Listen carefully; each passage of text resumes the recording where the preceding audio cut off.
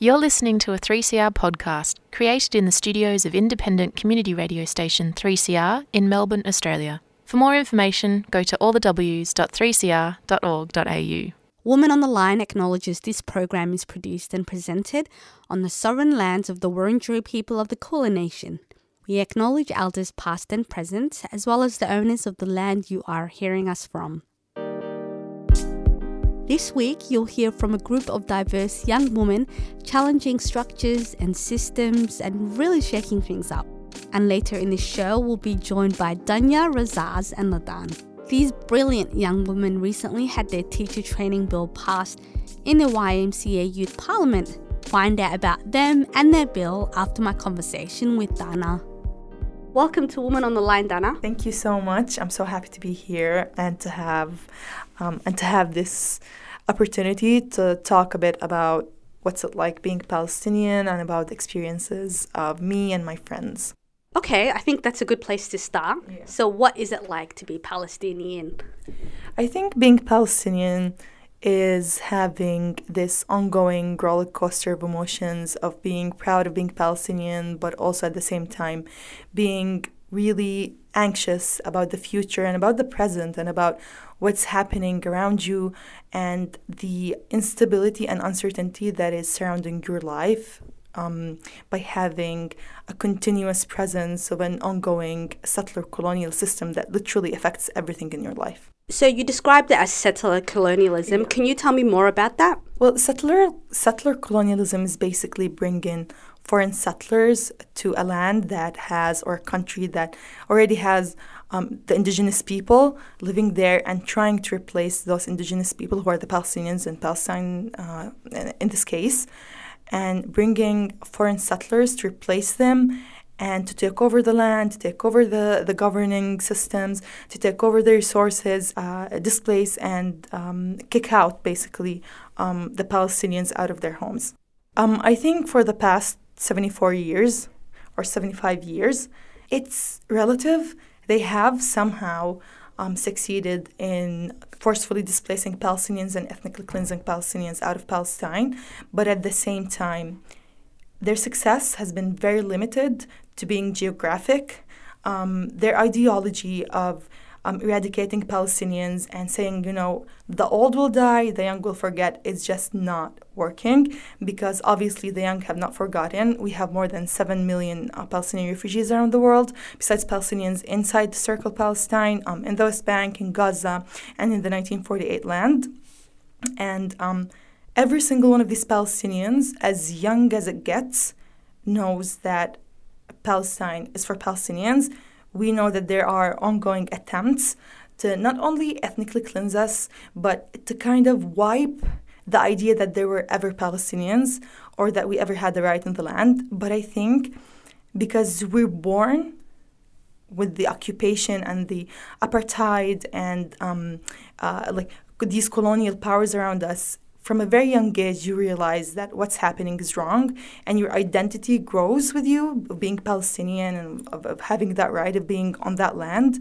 And so for that question, their success has been extremely limited, but our success has been way bigger because our identity is collective, our effort is collective, our resistance is collective, our history is collective, and I think it's all connected all around the world, and it's really hard to kind of disconnect the Palestinian identity and history from Palestinians inside Palestine and outside Palestine.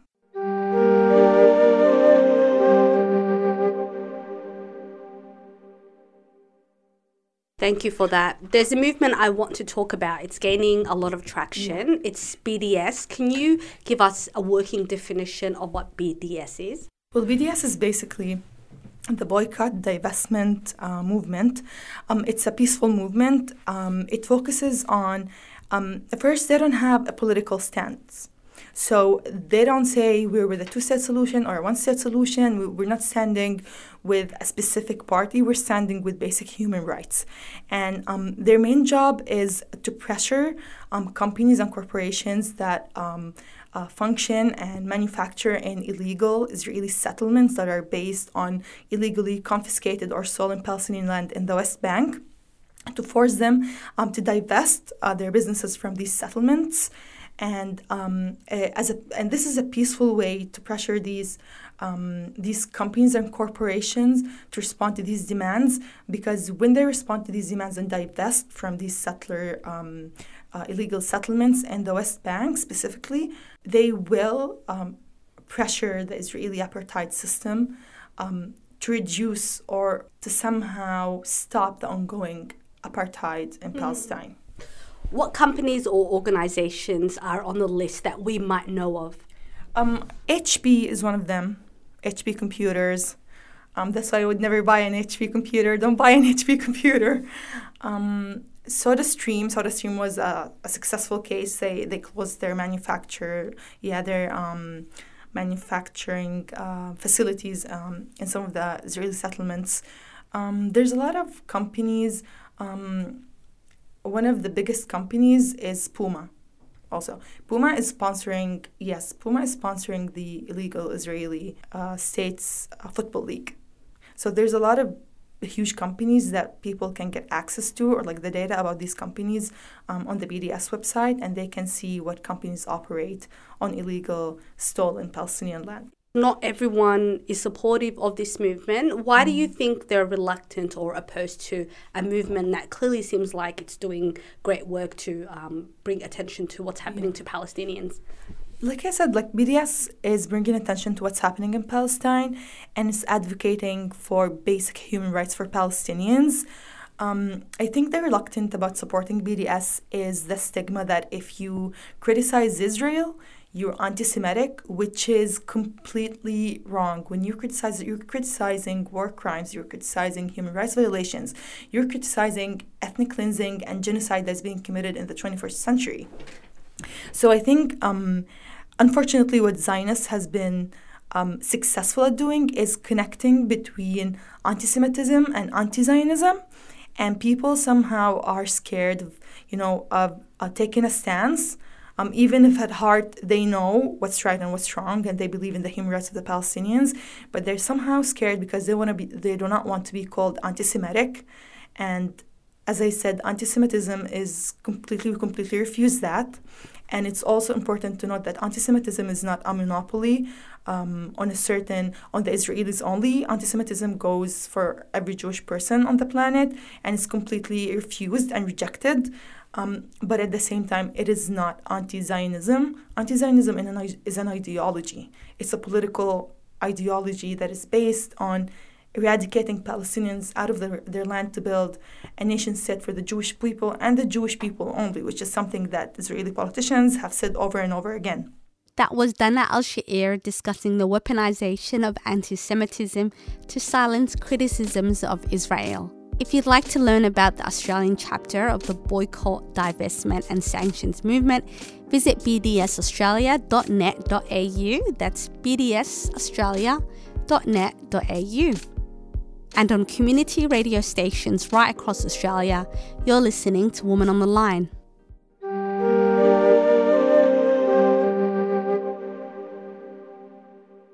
And now let's go to Laden, Razaz and Danya, a group of young African Australians who are calling on the Victorian education system to do right by all their students. Hi. Hi. Hello. So our listeners can't see who is in the studio, so maybe we can start off with Laden. Laden, can you tell us a bit about yourself, and then we'll go with Razaz and then Dania. Perfect. Hi, I'm Laden. I'm 22. I work as a social support worker at different schools within the Southeast region. I'm with two of my students actually right now, which is amazing. And they will be sharing their experiences with Youth Parliament program. I work with school communities with high population of African students. So I think it's amazing in the sense that I get to work with my own community, I get to work with other African communities, and I just support them with their emotional needs, career, academic needs, as well as financial support and a bunch of other things. Oh, hi, I'm Razaz Al-Ghali. I'm 17 years old and I attend a school in the Southeast region, and I'm one of the team members in the Victorian African Communities team, which we'll be talking about today as well. Hello, I'm Dania Dawood. I'm 16 years old and I go to school in the Southeast region in Dandenong.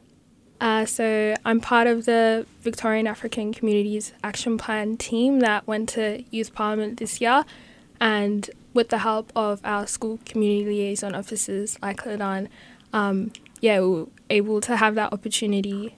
I want to quickly give a shout out to Monga Mukasa, who isn't here today because he's away. He does what I do at Lindale Secondary College, and he's a big part of this whole process. So there was 2 support workers in this whole process. So Monga Mukasa, shout out to you. He does amazing work within the community. Our Congolese king, thank you for everything you do for us.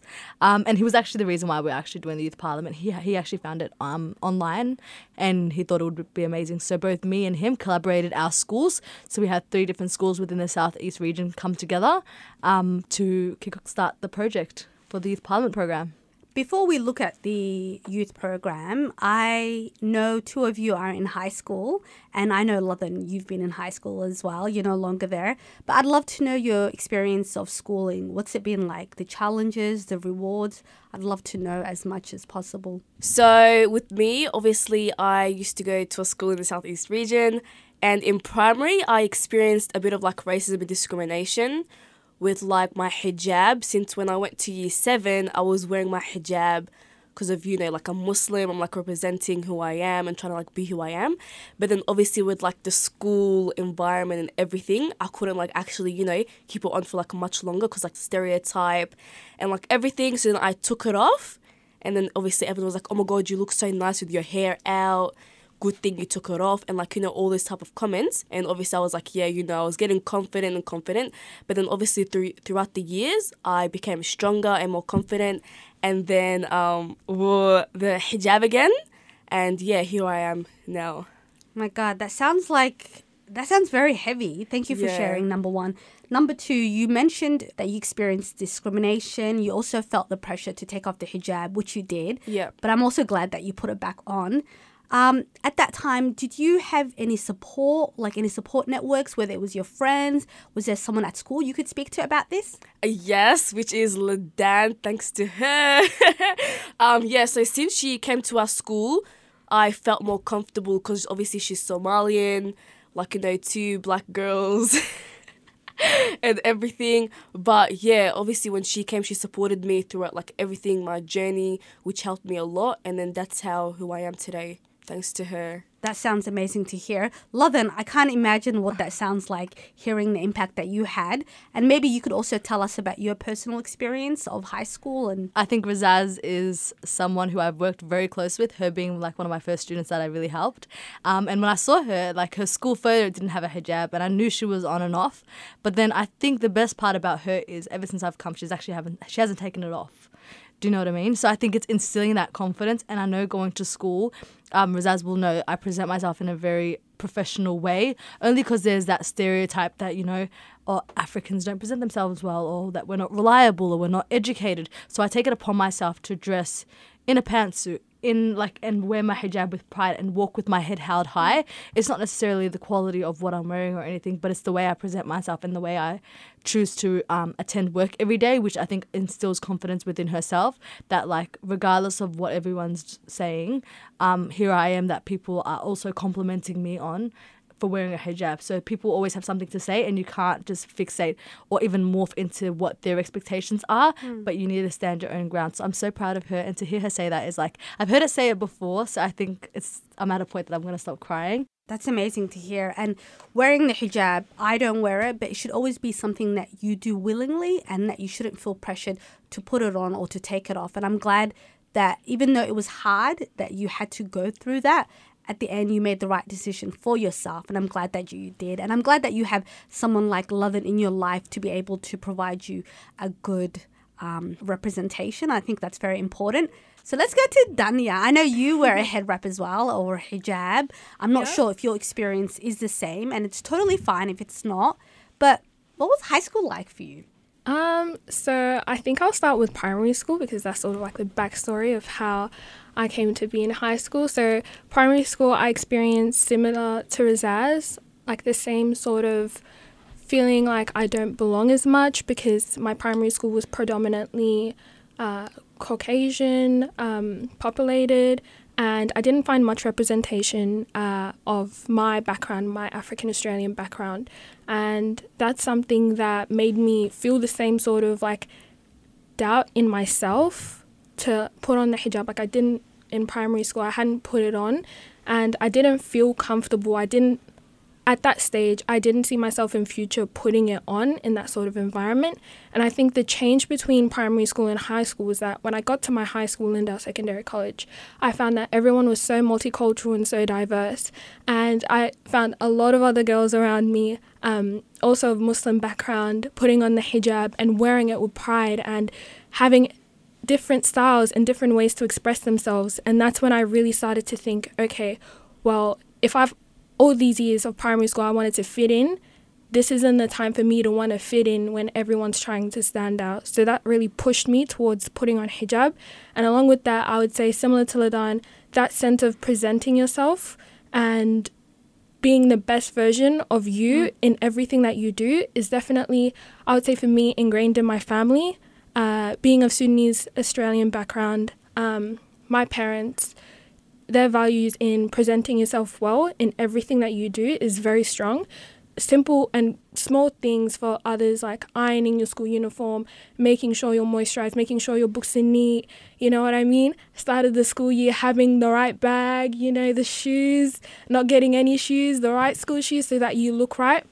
Yeah, that sort of picturesque school kid picture at the start of the school year with all your siblings for your parents, that sort of, it really pushed me to want to every day be that person that's embodying that sort of representation for myself, my family and my community. And even with like family back home, their value of education, it really pushed me as a first-gen Sudanese Australian girl, I would say, and the hijabi, like similar to Razaz, it pushed me to want to, you know, have that good representation of my community and of my family like that. And I think that's really helped build my work ethic. And so I would say high school, before Mukasa coming to school and supporting the African Australian youth, African Australian students, I would say, I had that sense of wanting to strive, but at the same time I did sort of feel left out in a sense. Like I was the only person that looked like me in my classes, and being in I would say the STEM class in year 7 and year 8 and then moving to the accelerated class in year 9, it made me sort of like question if I really belong in those classes. And I remember going back and sitting assessments where I'm like, okay, do I really know this stuff? And I'm seeing everyone around me, you know, working hard, and they have people that, you know, look like them from their community that they communicate with in their own language sometimes, you know, to build that sort of environment. And I was never left out of that.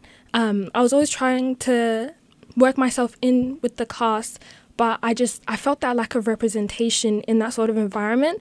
So I think after Mukasa came to our school, I really found that sense of empowerment in that, okay, well, I have someone there for me that I could speak to and who could relate to sort of similar experiences that I'm going through. Just to give a bit of context, Mukasa and myself, Ladan, so we do we're part of the SELO initiative under the VCAP guidelines for the Department of Education. So what we do is that we go to different schools and we support African Australian students. So think of it like an African social support worker.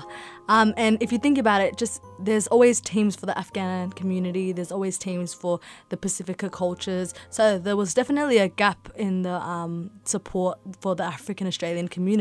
So there's been like, I think it was $10 million that was granted out through Homework Club initiatives and other different supports. But this role was another thing. So there's like 8 of us across Victoria that go to multiple schools deemed to be, you know, high population of African students. And I think what I want to kind of get across to the listeners is basically that we go into schools and we're the only African staff member usually. And when you walk outside, there's so many African students. Do you know what I mean? So we're here trying to support these students emotionally, academically, and all these other things. But then the students tend to naturally gravitate to you because there's a sense of cultural division in the sense that they will not trust someone that doesn't align with their culture or race. So I think a lot of the student feedback and the experiences after having us in the school is she's changed my life. She's done this. She's had such a big impact in such a short amount of time. Not just me, but for Mukasa as well, only because there's that sense of support that they never had. What do you think schools get wrong when it comes to African students? The thing is, and I don't think schools holistically get wrong, but I think there's assumptions and there's undergrained stereotypes within the African communities, and believe it or not, some people just tend to inherit it, and that's why I'm very strong on the whole saying of if you're not with us, you're against us, because if you're not standing with us on the Black Lives Matter movement or anything and you're on the middle ground, you're not supporting us, which means you don't have a say. And with this kind of stuff like racism, discrimination, and the way we feel, if you do not agree with us and you can't see why we feel this way, you're against us. Do you know what I mean? So I think it's one or the other. But I think another thing is, especially working in the southeast region, because we've only migrated in the past 25 years, there hasn't been enough of us that have actually successfully made it in a sense. So give us 10 more years, and like I already know 1, 2, 3, 4, 5 people who are like doing really well for themselves. I think there will be a flood of African Australian people within the Department of Justice, Department of Education, government, like the legal system, police force. I think once they see more positive representations, that stereotype will tend to go. So I think even with me, when they see me, they'll be like, oh yeah, she's very assertive. Or I'll even get emails back from teachers, and then they'll be like, you write like a lawyer. And it's like, why would you assume I don't know how to write? Is there also pressure to be perfect? Because it seems like we're constantly worrying about what we say it, how we look, how we present ourselves. Do you feel that's a lot of pressure, and how do you deal with that pressure to be like a model minority? I would say 100% there is that pressure. It does exist. Being in high school and wanting to be the best version of myself, where I'm representing my community in the most positive light, seeing the way media portrays young African Australians is really degrading, and because so many people already have biases and prejudices currently against the African Australian community, it fuels that sort of rage and prejudice, and it's something that puts youth of African Australian background like myself who want to do well and want to push these positive outlooks and views of our community. It really puts us behind, which is extremely unfair considering the amount of hard work that we put in to present ourselves. And I think for myself, sort of a way that I channel this sort of view and passion into doing better, I would say it would be watching other young Africans in other Western communities and societies. I would say for me, even though this is a bit less related, watching Top Boy, based in the UK, and I would say completely different continent, different society, different community, but it's the same sort of struggles that Africans face when living in a Western country as first generation immigrants or refugees even perhaps. So seeing that and seeing the way actors of African background are portraying themselves and, using their experience to channel their passion into something so great. Like Top Boy is literally amazing. Hands down. If after this, listeners, go watch Top Boy. I've been able to be empowered through not only having the support of my African Australian teachers, but also seeing those examples and being like, okay, that's another part of the world, but at the end of the day, that's another African, brother or sister, whoever they are, and I can be as great as they are. Because if they can make it there, if they can make it in the UK, I can make it in Australia. You know what I mean? If this was like a Def Jam, like poetry situation, you would be getting a lot of clicks because amen to that. Yes. So Razaz, I was wondering if you had any similar experiences. So as Ladan and Daniel were saying, when it comes to like assumption and the way the media portrays African people, it's in like a dangerous way. So then when younger African students go to school, most teachers, view them as like, they're going to grow up and be dangerous, or they're like just like not safe at all. And then the way they just judge on by that, it just comes out in like just a negative way. And then some teachers, they might be like, the student's dangerous in a way, or like they just like might not like understand the thing. But then that's just like not who we are. We're like so much, we can get educated the same way as other students can. We're smart, and we're just like, we're just trying to prove that more and more so they can understand that. But I think that's with everyone. Like, if I say something and, like, someone else says it, we're seen as, the angry black woman. Do you know what I mean? Or it's not that I'm being disrespectful. I'm using my please and thank yous. And I'm actually very, very calm when I'm speaking. But it's, Ladan, you're being very, very aggressive right now. And I'm like, I'm not. Like, I can't help but, like, smile. I literally smile every time they say it. I'm like, excuse me, I'm really not. Us being assertive is seen as intimidating.